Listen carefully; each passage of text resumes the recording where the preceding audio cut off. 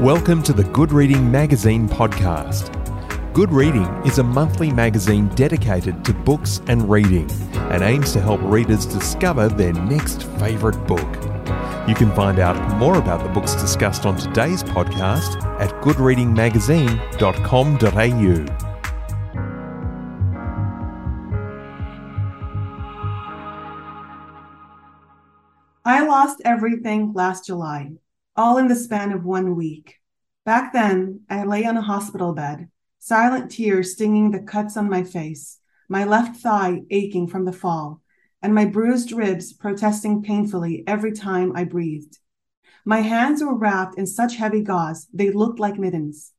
Shrapnel had dug holes into my hands. The blood burst like a fountain, but all of that was manageable.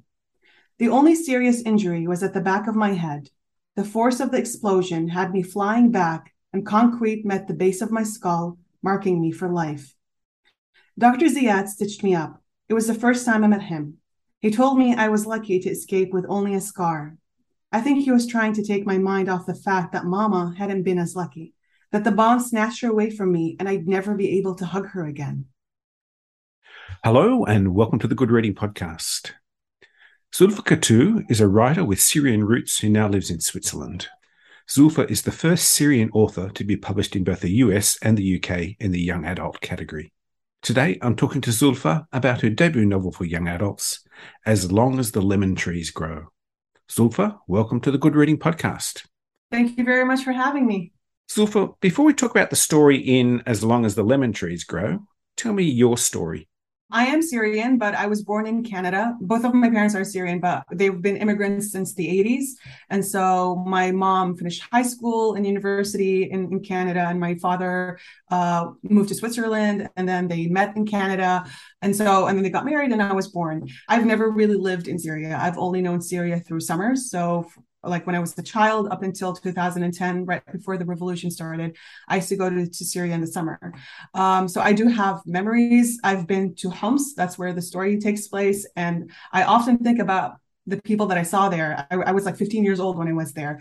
And so I've always, that connection with Syria was always distant and through the stories of my parents and my grandparents, but it became so much more and bigger after the revolution started that I realized that I've had a whole life taken away from me. I mean, we were immigrants for many different reasons, but like I don't have a home to go back to in Syria because of a dictatorship.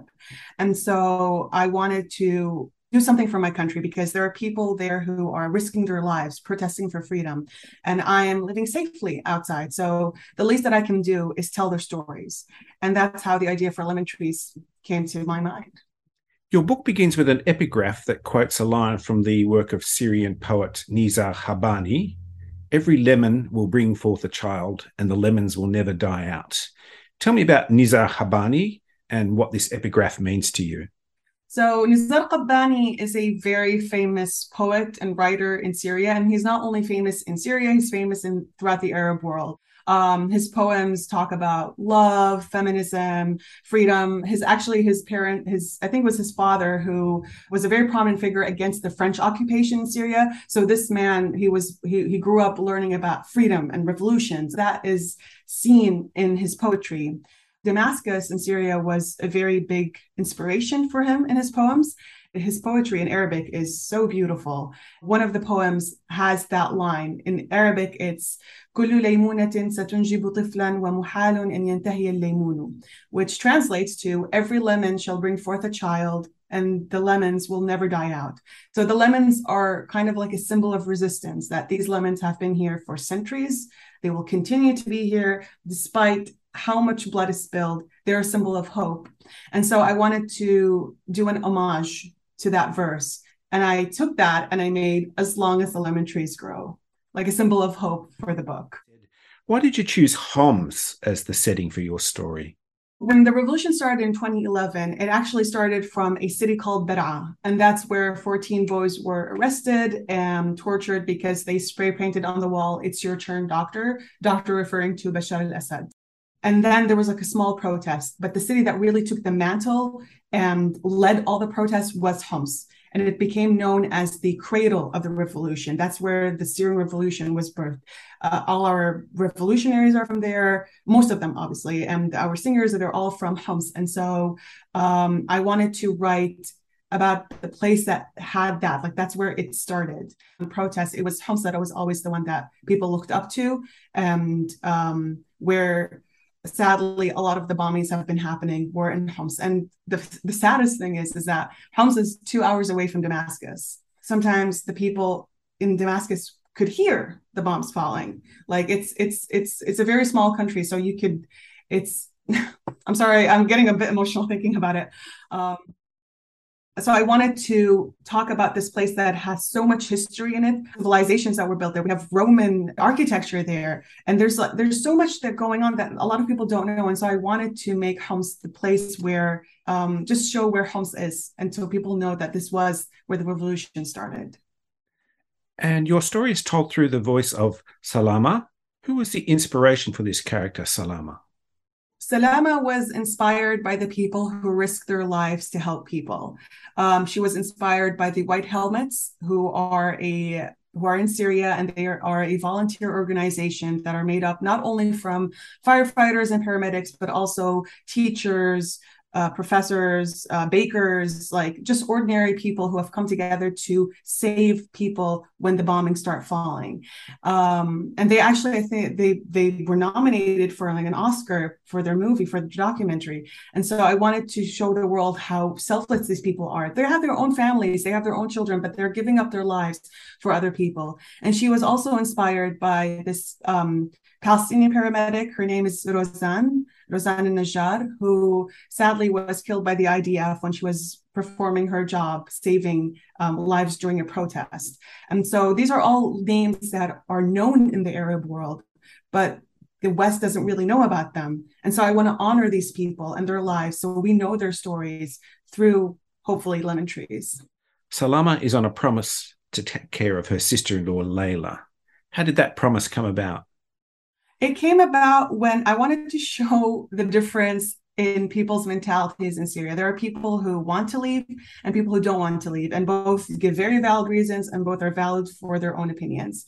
And so Salama's brother, Hamza, her older brother, makes her promise that she takes Layla out because he can't, in good conscience, participate in the protests if he knows that his wife is in danger. And so he makes her promise that if anything happens to him and their dad, that Salama would be the person who would take Layla out, and also their mom, but she passed away. And so Salama struggles with that her duty to her patients and her duty to the promise that she made to her brother. And so it's like this fight that goes inside of her, this internal fight of what do I choose? And so it creates for some very intense moments in the book where she doesn't know what she should do as a teenager, because she has that, she's just, the thing is that I want people also to remember is that Salama is 18 years old. Like, these are big decisions that a teenager is supposed to make. And so is it fair that he asked her to do that? I don't know. But it just shows that in these intense moments of time and in war and in revolution, you are put in positions that you wouldn't think that you would be in, or make decisions that you didn't think you would do, bigger decisions than you can bear. As Long as the Lemon Trees Grow is also about dreams. And I know that Salama has dreams, but she also has nightmares. But Layla has dreams of being an artist. I want to paint every shade of blue, and especially the blue of Norway, she says. Are dreams possible in Syria? I think they are. The Syria has produced so many artists and so many. This all happened also within the dictatorship. So you can just imagine if people actually had the freedom, what they would produce. They produce amazing books, art, inventions. Like we are people that have so much to give. And so these dreams, even if whatever is happening right now is trying to smother it, it will never be smothered. These people will find a way to protest with their dreams, with their lives. So yes, there are dreams in Syria, and they will never die. I think later in the book you refer to both Salama and Layla as hijabi girls. I don't know who coined that term, but it's been there here for a very long time. So it's basically a girl who wears the hijab.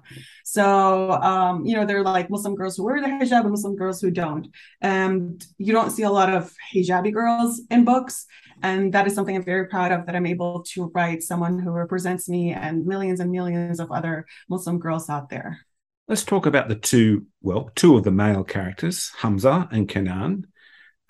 In a way, these are the counterparts to Salama and Layla. They're both very proud Syrians and prepared to risk everything for freedom. They're both individuals, of course, but are they in some way representative of the men of Syria? They are. They were inspired by the men who were risking their lives to go out and protest. But there was a lot of people who were recording what was going on, and that in itself is a very big crime. So Kenan represents these people who have done that, who are still doing that.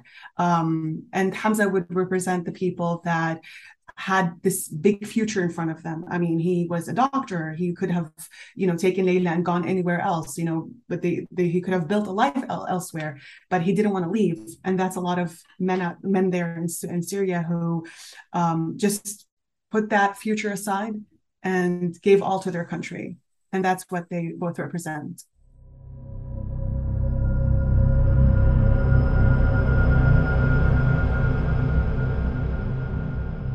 Later that day, when Khawf appeared and told me his name, it took a bit for me to realize I was the only one seeing him. At first, I thought the drugs were giving me visions, that he would disappear when the morphine did. But he stayed by my side, whispering horrible things while I cried for Mama. Even when the pain subsided and my ribs healed and my hands scarred, he didn't leave. And once that conviction settled in, panic followed soon after. He was a hallucination who had come to stay, one who, every night for the past 7 months, has cruelly plucked on my fears, breathing life into them. Salama begins to speak of Khawf. He was a hallucination who had come to stay, says Salama. So in our religion, we believe that everything has life. The trees, the river, the ocean, everything in this world is breathing life. And that also extends to abstract emotions and abstract thoughts.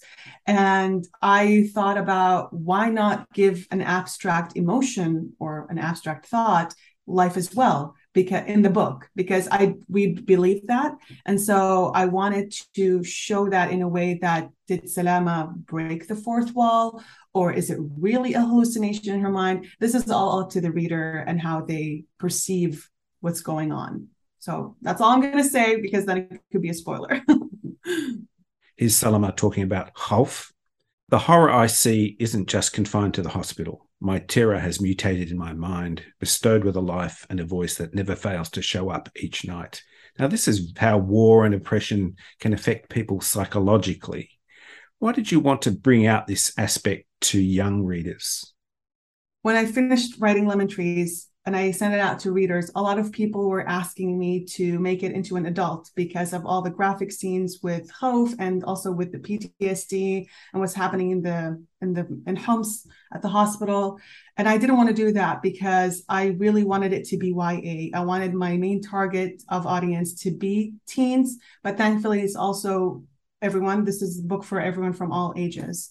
And I wanted to show that the horrors are there. And I think even teens who haven't lived through what Salama have lived through can relate to her, because they're within the same age. And so they can feel for her. They can understand what is going on. And if some of them are struggling with their own mental health, they can feel seen through Salama and what she is going through with her own. And so I wanted to just take away from that stigma that we have with mental health and show it in a way that is raw. Hopefully that I did that in a way that is raw and true, and not romanticizing it at all, that this is a problem and people need help. And so I wanted to teach teens everywhere about empathy through Lemon Trees.